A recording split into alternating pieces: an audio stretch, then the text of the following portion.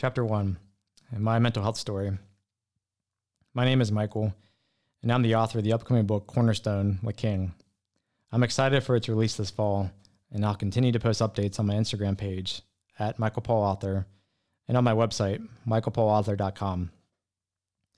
This book was a labor of love, and I'm eternally grateful for those who walked with me as I journeyed through the lands of deep depression, panic disorder, anxiety disorder, suicidal ideation, homicidal thoughts, and post-traumatic stress for over 2.5 years. The ride was wild at times, gentle at times, and sluggish at times, but it always flowed forward until I exited the land of the dead. Before publishing my blog post, I prayed about how much of my mental health story to share. Should I share all the details and emotions? Or should I just tell the story in blog posts or show it in the novels? I decided to describe my mental illness in short blog chapters, and now in audio.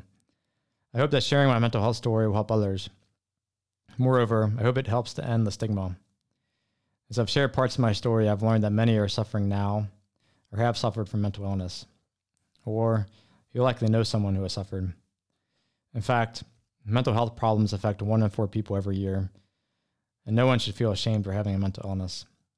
If you're suffering now or have suffered in the past, I'm sorry. It sucks.